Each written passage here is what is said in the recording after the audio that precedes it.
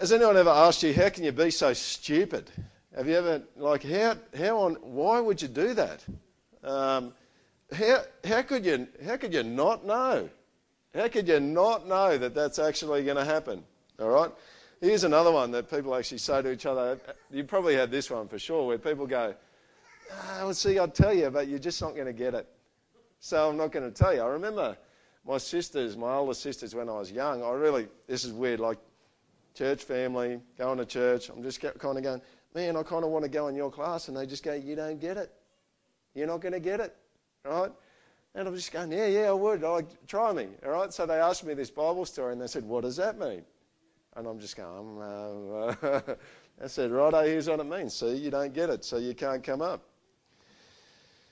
You know what's really interesting about people's knowledge is knowledge, I think, has a lot more to do with revelation than it does to do with intellect, all right? It just does, all right? And there's a couple of scriptural examples of this. One of them's in Matthew 23. One of them's on the on button. One of them's in Matthew 23, verse... Oh, it's coming, really. Oh, see, now my battery light's flashing. All right, I'll do without it. Here's the first one. Woe to you, scribes and Pharisees, the smart guys, hypocrites, for you tithe mint and dill and cumin. You guys, wouldn't that make a mess of our pot plant? It's just like people throw the spices and gear in there. It'd smell nice. It would be licking Diff would be licking the $50 note up the back there. And have neglected the weightier matters of the law, justice and mercy and faithfulness. These you ought to have done without neglecting the others, you blind guides. Jesus is pretty funny, I reckon. He goes, you strain out a gnat, a tiny little insect, and you're swallowing a camel. All right? And he's really saying, you don't get it. You're really, really smart, but you don't actually have knowledge. All right? Another example is in Psalm 92, verse 5 to 8. It says, how great are your works, O Lord? Your thoughts are very deep. Listen to this. The stupid man cannot know.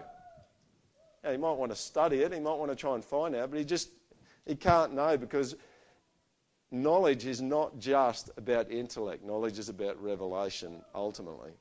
The fool cannot understand this, that though the wicked sprout like grass and evildoers flourish, they are doomed to destruction forever. But you, O Lord, are on high forever. So the psalmist wrote it down. Honestly, the stupid people would be able to read what the psalmist wrote, wouldn't they? And still not get it, and still not understand it. Now, I want to offer one possible reason why this is the case. There's a guy in America who's a very smart man. He's a Christian man called J.P. Moore, and he makes a really interesting comment about why people don't get things. We often read the Bible, hear the news, listen to a sermon, or talk to friends, yet we don't get much out of it.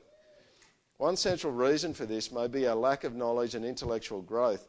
The more you know, the more you see and hear, because your mind brings more to the task of seeing as or seeing that. Does this make sense? I think he's pretty right. In fact, the more you know about extra biblical matters, the more you'll see in the Bible. Why? Because you'll see distinctions in the Bible or connections between Scripture and an issue in another area of life that would not be possible without the concepts and categories placed in the mind structure by gaining the relevant knowledge in those extra biblical areas of thought.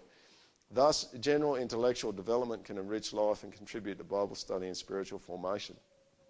All right?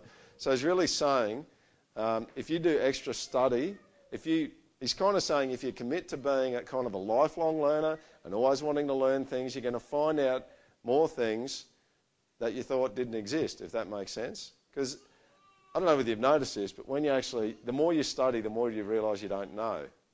But the less you study, the more you think you know. That's kind of how it works, all right? And that's kind of what J.P. Moreland's saying. Now, I am actually preaching on Hebrews today, all right? Now, some of you go, oh, okay, this will be interesting. And what's interesting is the writer of Hebrews actually addresses this very issue in the section that we're going to look at today. The whole way along in Hebrews, he's been hinting that there's a problem with his readers, okay? In chapter 2, verse 1, he said, pay close attention to the message you've heard, otherwise you're going to drift away. In 3 verse 1, he said, consider Jesus. In 3 verse 8, he says, don't harden your hearts like Israel did in the wilderness. In 3:12, he says, take care lest you have an evil heart of unbelief. In 4:1, he says, fear lest you fail to enter God's rest. In 4:11, He said, be diligent to enter God's rest, lest you fall by disobedience. And in 4:14 he says, hold fast to your confession. There's a bit of a problem that he's hinting at, and he's going to go explicit with it. And here's the problem.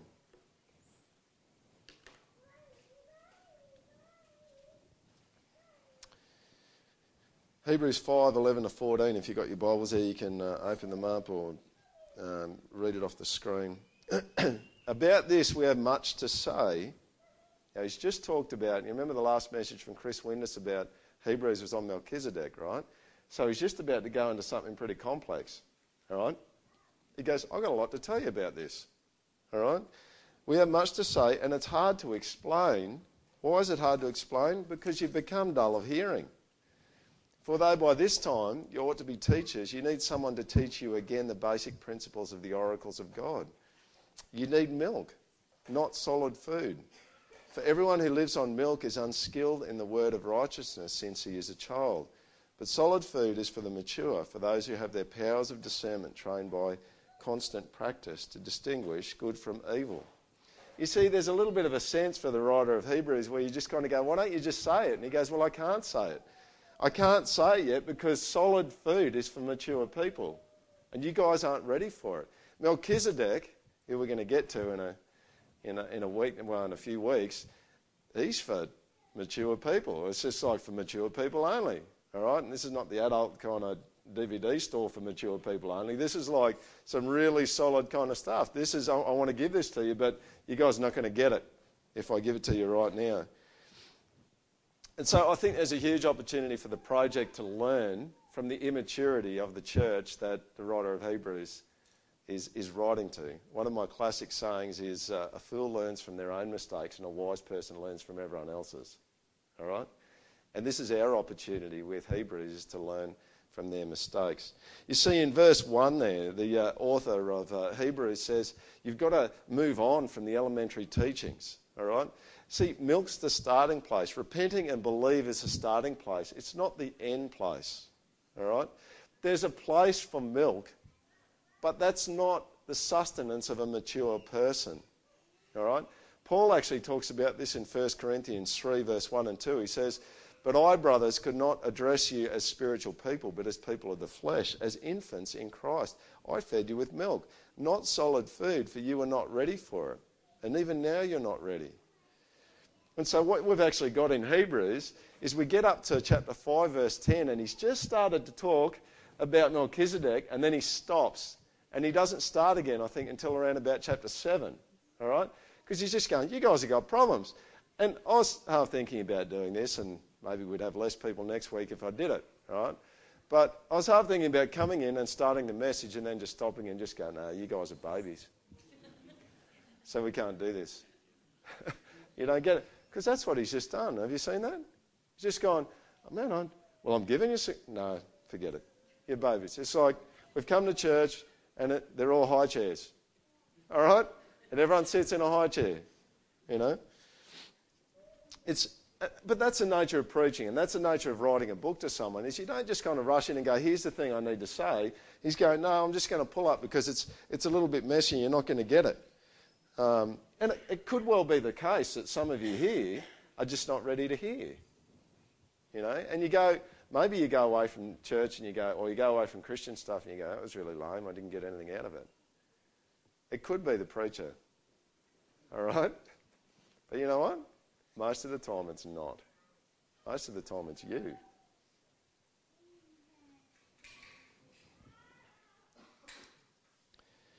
So the writer here, he's pretty offensive. He's going, you guys are a bunch of babies. You're dull of hearing like you're deaf. You're like a 70-year-old pensioner that hasn't got their hearing aid in, all right? And I'm not having a go at them, all right, because my dad's a bit hard of hearing, but he's just going, that's what you're like. You're dull of hearing. I want to tell you some stuff, but you're not going to get it because you're dull. The eyes are glazed over from people in the crowd, all right? They're probably walking out of church, the people that the writer of Hebrews has written to, and they're going, I didn't get anything out of that. That was pathetic, all right? You know why? You know, sometimes you don't get anything out of it. You know the reason why? Because it's too deep for you. It's not because... And I mean, we are just absolutely tricked up, are we not, with the entertainment mentality. You've got to tell a few gags and entertain me. But how many times have we gone to church and we don't get it because it's just too deep? We're not ready for something that deep. Pretty often, I suspect. See, it may well be that there's actually a problem in my life, in your life, when we go to church that stops us from hearing the depth of the truth that's actually there. See, it's okay when a 4-year-old acts like a 4-year-old, isn't it? But if I came in down the front and one hand I had raised in worship and the other thumb was in my mouth, right, you go, well, that's weird. He's 39 last time I checked in the shade, all right? What's he doing that for? All right, because there's a problem with it, right? If someone's older and they're acting like a 4-year-old, there's a huge problem. One of the things I say to one of my boys thinks it's really hilarious to squeal like a girl at the moment, right? And I'm all over him at the moment about it, right? I say, don't squeal like a girl, all right?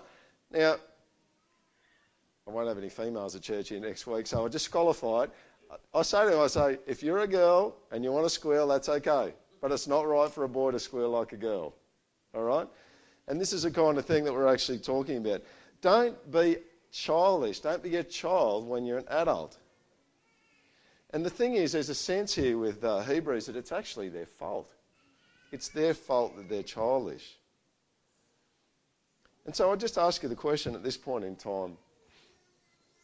Think back to the day, if you can think to a day, a specific day where you accepted Christ. And I don't want you to be perfectionistic about it, but are you where you thought you'd be by this point in time? Not perfectionistically. Don't go, oh, you're never going to be perfect. All right? Yeah, you're not. Okay? And I'm not saying that. That's why whenever I ask surveys and that sort of stuff in the project, I say, put your hand up if you think you're doing okay, right? Because everyone's going, oh, yeah, I think I'm doing okay. But I'm not doing well, because apparently in the Christian church you're not allowed to say you're doing well. Are you where you thought you'd be by now? Do you need to go back to the first principles? Are you moving and changing? There's a sense here with the Hebrews like they were, weren't they? They were moving. Sorry, the people that the writer of Hebrews is talking to, they were moving and they were changing, but they stopped. And they just didn't stop. They actually regressed. You see, the analogy I use often is the analogy of an oil tanker. All right? A filled oil tanker takes a long time to get momentum, and it can run for a while when you cut the engines because it's got momentum. But when the thing stops, man, is that thing hard to get going again? You've got to put a lot of energy in it to actually get it going. Is that you? Where's your spiritual walk? Have you ground to a halt? And it's almost like the author of Hebrews is saying, you guys you're worse than beginners. You're not even just a beginner, you're actually in a worse place than a beginner would be in. And they need to be taught the beginning stuff again. You see, it's not just laziness that's going on in that the writer of Hebrews is writing about. What he's actually doing, this is what I think he's doing, is he's just trying to spur them on a little bit and just almost kind of irritate them a little bit, you know. Dig the elbow into the ribs and then start turning it around, you know. And for them, I think what he really wants them to do is just go, no, we're not like that, and kind of step up to the mark and just go, we're ready to become mature, we're ready to act mature and not be a child anymore.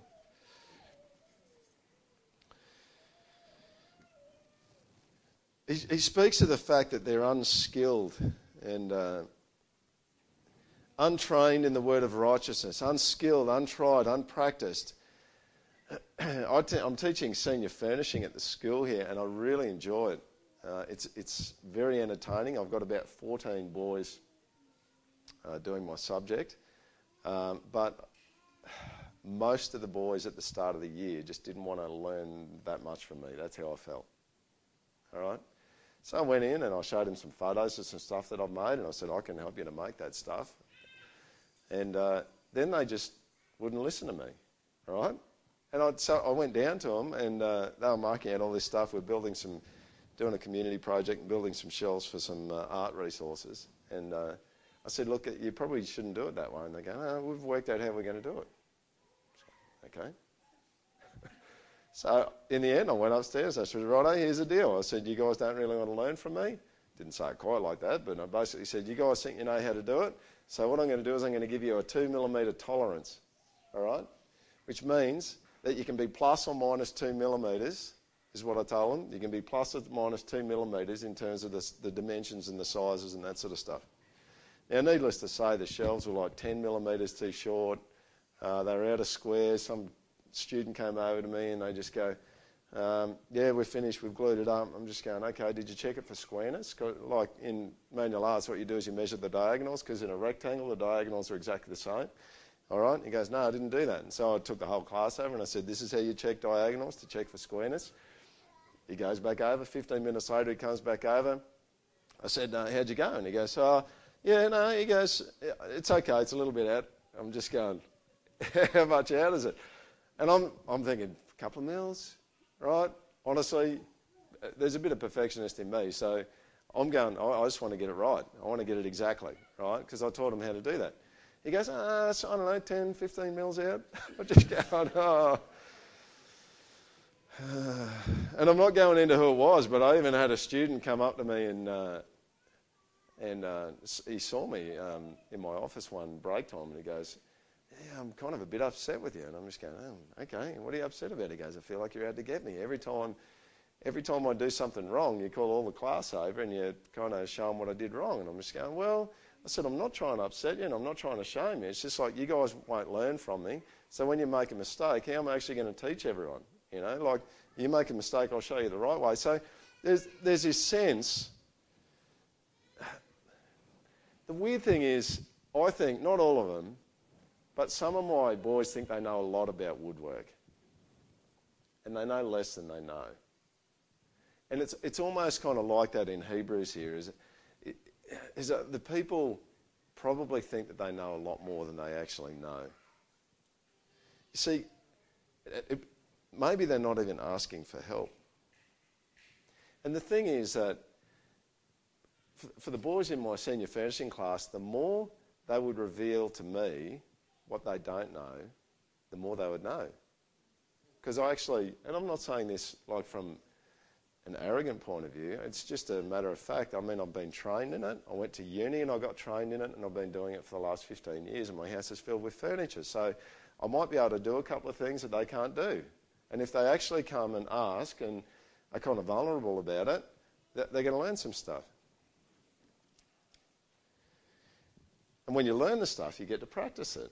You see, they would actually really know woodwork if they actually did it. You don't learn woodwork. It's kind of like a distance ed course in swimming freestyle. Do you get what I'm saying? You can learn all the stuff on a screen, but that's not really going to help you, right? You learn about freestyle when you get in and you actually learn how to swim.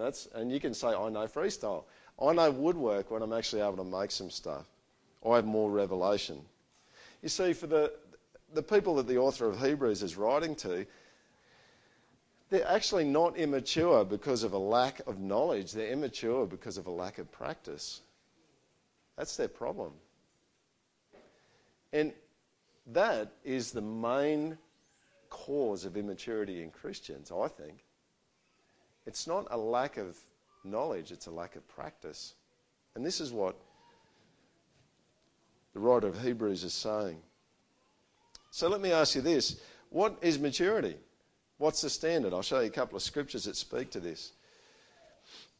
Ephesians 4:11-13. And he gave the apostles, the prophets, the evangelists, the shepherds and teachers to equip the saints for the work of ministry, for building up the body of Christ, until we all attain to the unity of the faith and of the knowledge of the Son of God, to mature manhood, to the measure of the stature of the fullness of Christ. That's maturity. All right? The measure of the stature of the fullness of Christ. So, and you can actually see there in Hebrews chapter 3, the next scripture there, Hebrews 5, for everyone who lives on milk is unskilled in the word of righteousness. So it's obvious maturity is being skilled in the word of righteousness. That's what it is. You see, if you were skilled with a saw, a knife or a football, it actually means you can use it really well. All right? So I want to suggest to you today that what the author of Hebrews is saying is he's saying the place of maturity is the place where you're able to distinguish between good and evil really, really well using the Bible. All right? So what the author's saying is you need to get into the Bible, you need to understand the Bible really well so that you can translate it into non-biblical situations that you find yourself in, so that you can discern between good and evil this week, tomorrow. In Matthew 16, if you've got your Bibles here, you can flick over to that, just to chapter 1. There's this classic criticism that Jesus makes of the Pharisees and the Sadducees. And the Pharisees, this is verse 1 of Matthew 16, and the Pharisees and the Sadducees came, and to test him they asked him to show them a sign from heaven. He answered them, when it is evening you say it will be fair weather, for the sky is red. And in the morning it will be stormy today, for the sky is red and threatening. You know how to interpret the appearance of the sky, but you cannot interpret the signs of the times. What Jesus is saying is you guys are really smart, but because you can't translate your understanding of the Bible into a new situation, you don't have knowledge. So that's the test, right? And this is what the writer of Hebrews is saying. The test to see whether you're mature is how well you go at translating biblical truth into non-biblical events that happen in your life, all right? That don't look the same as something that gets addressed in the Bible. So when an ethical or a moral situation comes up for you and you've got to make a decision about it, your ability to translate biblical truth into that situation and make the right decision will be evidence of how mature you are. You see, you've got to be able to see. You've got to be able to see and look with God's eyes. I think one of the fathers of the faith, I think it was, talked about thinking God's thoughts after him. You've got to be able to think God's way in your life situation. And the word has got to be totally in your mind. And then, as the writer of Hebrews says, once you've got the word in your mind, there's got to be constant practice to apply it, constant practice to obey it. You see, the real issue is not an intellectual one, it's a moral one. Now, someone asked me the other day, they said, any of you guys running the project, have you got like a theological qualification? Some of you smiled, because you can't, well, that's the answer, that's funny. All right? But we don't. But biblically, you know where authority and maturity comes from is not actually from intellectual, theological training, it comes from obedience. So the people who are the wisest, the smartest, and the most authoritative in churches are not the people who have done the most training. They're the people who are the most obedient. It's true. Now, I'm not saying that the leadership are the most obedient. Don't hear me saying that, all right? I don't know. I would hope maybe that we might be in the top 30%, because I think that's going to be weird if we're not, all right? You see, I don't have anything against Bible college. I've done Bible college and I might even do some more in the future, all right? But the bottom line is that the Bible college doesn't make spiritual giants. It just doesn't, all right? It puts the stuff in their head. It doesn't make spiritual giants. You want to be a spiritual giant with authority? Be obedient. Do what God asks you to do. You see, the Greek word for training or practice in Hebrews here is the root word for gymnastics. Isn't that interesting? So the writer of Hebrews is going, be like a gymnast with the word and applying it. Be like a gymnast. And it's interesting, the same word gets used in 2 Peter 2 verse 14, and it says there, they have hearts trained in greed. So someone's like a gymnast with greed, training like a gymnast with greed. Let's not be like that, all right? Don't be like that guy, okay? Be a gymnast in getting into the word and then applying it to obedience. I went on the plane, on 2 planes yesterday actually. I wouldn't be back here if I went on one. But have you ever noticed when you go flying, if you're flying on a few planes, you know, you don't really pay as much attention anymore when they do their kind of, there's an emergency exit over here and this thing's going to fall down and Don't put that on as a life jacket because it's under your seat and that won't hold you up. And do you know what that is? That when you don't listen anymore, you know that's actually dullness of hearing, isn't it? And now I've noticed, like I went on Qantas yesterday, and maybe I don't know, it was a cheap ticket, so I took it, but I don't know with the other flights still, but you got this screen right in front of your face. So now they're telling you, your safety is our number one priority. And so you can either watch the screen, which is kind of right there in front of your face, or you can watch the attendant to work out what to do if the thing crashes. Well, I think some of their ideas are crazy, to be honest. Honestly, seriously, if a plane goes down, you're not going to survive, right? I'll just tell you, this is a bit of a side note. You're not going to survive. You know, they get you to do that brace position like that. You know what I reckon you should do? Get your head as close as you can to the hardest object you can find, right? Because I want to be out to it when the thing goes down. It can concuss me. Don't protect your head. Anyway. You see, the first time, I don't know if you ever remember the first time that you went on a plane, the first time you go, you really listen, don't you? You just go, this thing really could go down. Right? I'm going to need that life jacket if it goes down. And I used to think, and I still think it is, you know, they kind of go, do you want an exit kind of seat? You get a bit more leg room. You just got to help, you know, the people to disembark. You just go, all right, okay, just give me the leg room. I don't care. I'll pull the door off if I've got to. All right. And at the start, you're kind of going, well, I've really got to listen to that, you know, because I might have to lift the door off. All right, in the middle of the Atlantic somewhere. I'm going to have to pull it off and I'm going to have to help people out. But you know, once you've been in the exit row a few times, you just kind of, it's not going to happen. You know, and you just kind of get dull of hearing, don't you? In a sense. And you just kind of go, well, for me, the pessimist in me goes, look, we're all going to die anyway, so let's just stay on the plane and just go down with it. And hopefully I'll be concussed at the end of it. You know, and I could say something to you like, Jesus says, don't lay up for yourselves treasures on earth. And you kind of go, yeah, I've heard that. And yeah, it's almost like you're sitting in a 737 Boeing. And I don't know, she's standing there holding the thing, and I'm standing there holding the thing, and I'm just saying, don't lay up treasures for yourself, or it could end really bad, and you just kind of, yeah, okay. You know, and you know, that's dullness of hearing, isn't it? We get dull in our hearing to actually hearing God. And I want to encourage you today, don't shut down with God. Hear his warnings. Hear his encouragements. Hear his promises. I mean, I could say to you, don't store up for yourselves treasure on earth, right?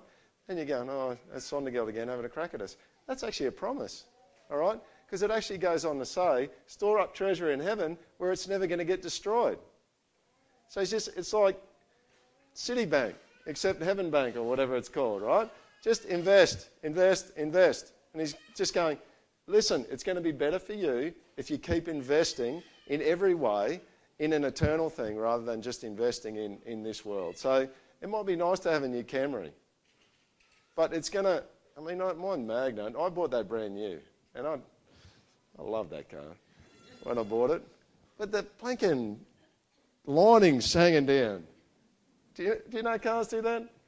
And for a tall guy, it's just like, because I've always got this little bit of parsley that sticks up on the top of my head there, and you get this lighting, it's really annoying. And it was a really nice car, and I looked after it, and I polished it and washed it, and now the Juco starts a clear coat on, it's gone, and everyone's going, look at that guy in his nice Magna, you know. But that's what happens on this earth, isn't it? Things just rust. The clear coat comes off, the lining falls down and irritates your head, all right, and things just don't work the way you want them to work. And so Jesus' promise comes out of that. I wonder how many times you've thought when you've read the Bible or you've been to church, you just go, yeah, I've read that before. I've heard that. Maybe you're sitting there going, hasn't he preached on this before? All right. Well, the writer of Hebrews thinks it's pretty important that people hear it a few times, doesn't it? He just does, you know. Be careful.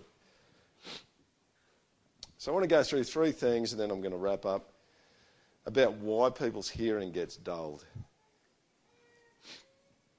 Hearing is dulled because disobedience is the fruit of false worship. All right? In Psalm 115, verse 4 to 8, the psalmist says that people become what they worship. They take on the qualities of the thing that they worship. Their idols are silver and gold, the work of human hands. They have mouths but do not speak, eyes but do not see. They have ears but do not hear, noses but do not smell. They have hands but do not feel, feet but do not walk, and they do not make a sound in their throat. And the telling line is this: those who make them become like them, so do all those who trust in them. So he's saying that if you worship something that's not God, you'll become stupid like that thing is stupid. You'll become dumb like that thing is dumb. And so by definition, you don't get to a deeper understanding and a deeper knowledge and a deeper revelation by disobedience, because disobedience shows a false or a disordered worship. Does that make sense? It's really important, right? Second thing is this: hearing gets dulled because we believe a lie. This is out of Romans chapter 1, verse 18 and 25. For the wrath of God is revealed from heaven against all ungodliness, and unrighteousness of men who by their unrighteousness suppress the truth. Do you see that? People want to keep doing what they want to do, so there's a truth suppression going on. The issue with Christianity in the marketplace is not that there isn't enough evidence, it's that people suppress the evidence. Okay?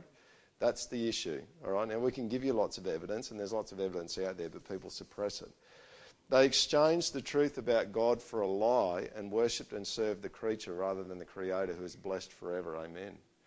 So you see here, when you actually disobey, you embrace a lie. And by definition, a lie is anti-truth. It's anti-knowledge. It's anti-revelation. So when you decide to worship something else, you're actually embracing it to your chest and saying, I am prepared to believe, trust, hope, love, and pursue something that is, by definition, deceptive and untrue. And you just end up in a place where, I mean, if you're a Christian and you do that often enough, you'll be a thumb sucker before you know it. You'll be a baby. You'll be the person that Hebrews is talking about. But what about this one? Hearing is actually improved by obedience, because obedience moves people from the theological truth to practice, and it takes it deep down into their hearts. I've talked about this a few times before at the project, but God shows up to Moses in the burning bush, and he says, I want you to go and get my people out of Egypt. And Moses and God have an argument. I would think if you've been in the desert for 40 years looking after sheep, you might just keep your mouth shut for a bit, but it looks like he's going, I don't really want that mission. All right, give me something else.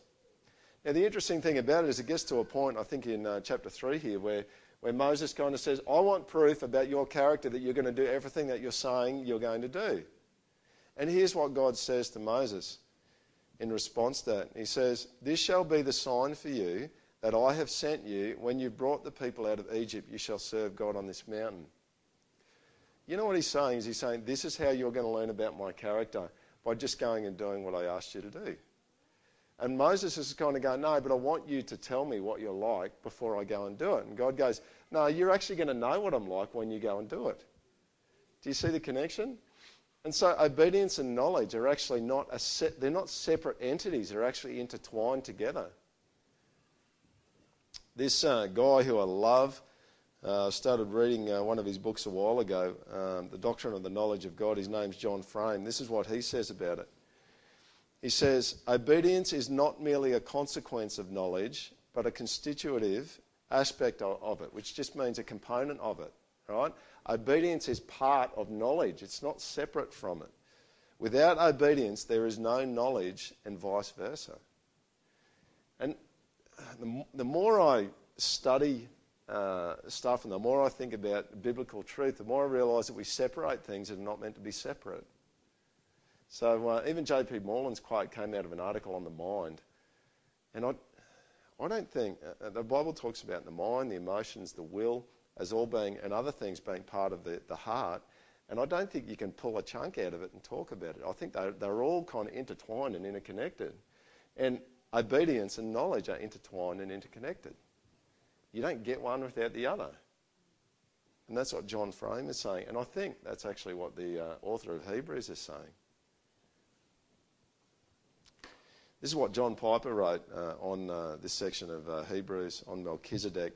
The startling truth is that if you stumble over Melchizedek, it may be because you watch questionable TV programs. Ouch. But that's where we're getting to, isn't it? You don't get it. If you don't get stuff, you don't get deep stuff in the Word, it could be that you're just watching dodgy TV shows. If you stumble over the doctrine of election, it may be because you still use some shady business practices. If you stumble over the God-centered work of Christ in the cross, it may be because you love money and spend too much and give too little. The pathway to maturity and to solid biblical food is not first becoming an intelligent person, but becoming an obedient person. What you do with alcohol and sex and money and leisure and food and computer have more to do with your capacity for solid food than where you go to school or what books you read. So if I was Jesus, and I'm not, all right? Some people kick around in the earth and lead churches and think they're Jesus, right? But I'm not, right? But if I was Jesus and I stood here, and he stood here and he looked at you, what would he see? How old would you be? Are you a newborn? And there's no problem with being a newborn if you're a newborn. If you've just come to faith, you're young, all right? But if you've been a Christian for 20 years, do you look like a 20-year-old Christian? Or do you look like a 5-year-old? Or maybe in some cases, I would think that if you were really obedient, really faithful to God for 20 years, you could probably look older than what you actually are. You could maybe be a 30-year-old Christian, couldn't you? Or look like one. You see, when you first become a Christian, you guys remember that there was just that moment, there was that season where you're just really pedantic about things? And it wasn't a legalistic pedantic, it was just a really passionate pedantic. I just want to be really careful here. I really want to focus on things. I want to make sure that I'm in the right. You see, and then we kind of get older, we get in the faith for a little bit. We think, it's a bit legalistic back then. It was a bit too rigid. It's a long race. I've got to pace myself. We start to justify things. Back then, you're just really hardcore about what sort of things you'd watch on TV and what movies you'd watch, and now you're a bit lax. You can just watch whatever comes on the box, or you get desensitised. What used to be so good doesn't seem so good anymore, and what used to be so bad just doesn't seem like it's as bad anymore.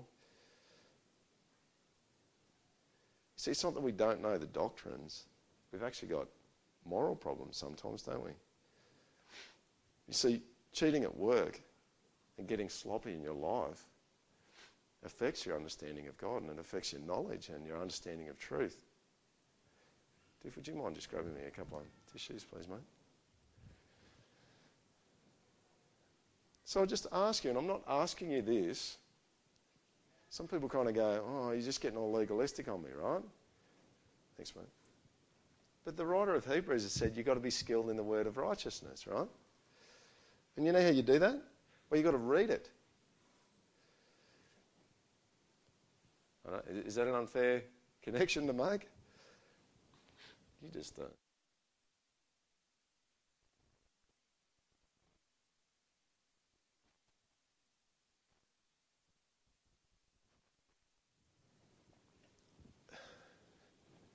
So, don't hear this as condemnation, right? It's going to end happy, okay? But, you probably would need to be in it every day, wouldn't you? Like to do Hebrews 5, that's just, how would you do that? How would you be really skilled if you weren't in it regularly? How would you be skilled if it wasn't actually permeating the whole day, somehow? Maybe scripture memorisation, I don't know. Maybe listening to preachers when you're in transit somewhere. How do you... See, if you want to get skilled and you want to know stuff and you want to get good biblical... you've got no idea the things that God wants to show you. You really don't. You've got some really cool stuff and he's probably told you some stuff. You go, oh, that's nice, all right? And it's probably just the hors d'oeuvres, all right? I've got a main course, all right? And to be honest, your main course is going to need a new body because your brain's going to explode if he gives you the deal now. And that's, I think, part of the reason why you need a new body. So take heed to how you hear. Jesus said this all the time, didn't he? He said, be careful how you hear. Get in the Word, but be careful how you get in the Word. Get in the Word and have ears to hear. Get your greatest education from those who are most obedient to God. So learn from the obedience of biblical characters. Learn from the obedience of people around you. Learn biblical truth from them.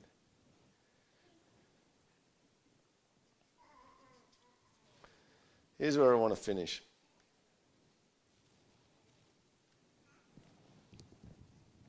You don't know what you don't know.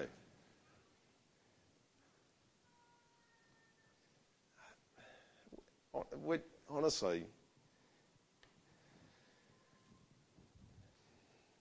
the riches of things that God wants to teach you would blow your mind. They just would. What He's got in reserve to reveal to you and to help you to understand, you don't even get it. You don't even know. You don't know what you don't know. And the weird thing is that we kind of go, we get a slice of white bread from God and we go, that's pretty cool. All right? He's got a blinking smorgasbord up there. And it's like, this is the thing, what I'd love for you to hear is that God extends an invitation to you to learn something that is just going to blow your mind. And it's not going to blow your mind because of the complexity of it and the intellectual nature of it. It'll blow your mind because of the profundity of it, how profound it is, how deep it is. I could say to you now, for God so loved the world, out of John 3:16. And I would suggest that probably everyone here has a different understanding of what they think God's love is like, out of John 3:16. And it probably matches up with their level of obedience.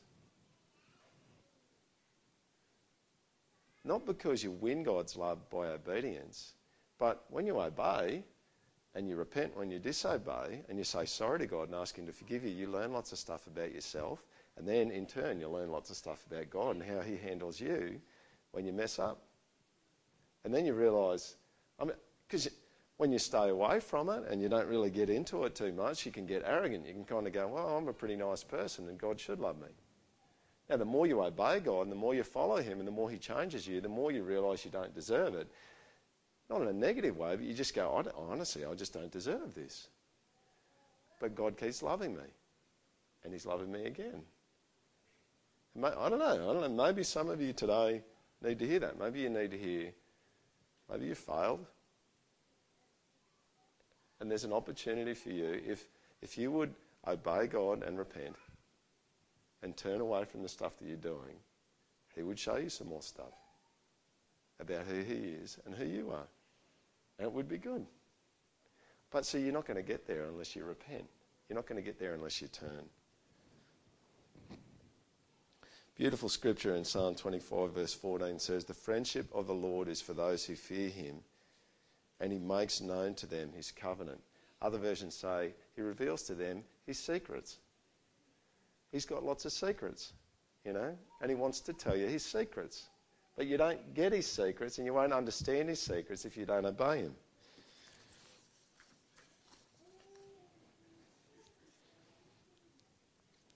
Just going to go to my last slide and then I'll pray. This is Thomas Charles. He was a Welsh Methodist clergyman. He was meditating on Melchizedek. Just work that out. All right, I've never meditated on Melchizedek. He did. Here's what he said. I had such a view of Christ as our high priest, of His love, compassion, power and all sufficiency, as filled my soul with astonishment, with joy unspeakable and full of glory. My mind was overwhelmed and overpowered with amazement. The truths exhibited to my view appeared too wonderfully gracious to be believed. This is too good to be true. I could not believe for very joy. The glorious scenes then opened to my eyes will abundantly satisfy my soul millions of years hence in the contemplation of them. What's he saying? He's saying, I could go for millions of years just thinking about this, because he's understood something about God that he just didn't get, and it was absolutely beautiful. And it wasn't just intellectual. It wasn't just reading a verse and learning something. It was a heart knowledge that he actually got to. Why don't you stand with me, hey, and I'll pray for you. And Nathan, would you mind coming out and wrapping up with a tune? Maybe I can't remember the title of it, but the song about being holy, God making us holy. Why don't you pray with me, hey? God, I pray that people who today who need to hear your love and your tenderness and your care and their disobedience or their failure, they'd hear it. Just pray that your kindness to them today would lead them to turn and to repent, say sorry to you and seek your forgiveness. God, I pray that you'd help us to reach and to strive for true knowledge that comes through obedience. And God, I pray for this week. I pray for everyone here, Lord. I pray that everyone here would be obedient this week, maybe in ways that they weren't last week, maybe in areas where they've been slack, and that as they do that, they start to see more of you. They start to see more of your truth in your word. They see more of themselves, and they see more of the world around them. God, if there's people who are viewing things that they shouldn't view, or maybe they've got dealings with other people that aren't right, I pray that you would just tighten it up this week, that you draw your people back here in the project to a place of determined obedience, not to win your favour, but because you've given us your favour. You've given us your love. And you've got so much more to communicate to us. And God, we don't want to be thumb-sucking toddlers at the project here when we've been a Christian for 20 years. We want to be ready for what you want to tell us, whenever you want to tell us stuff. And we want to be able to understand it. And we need your help to do that. Amen.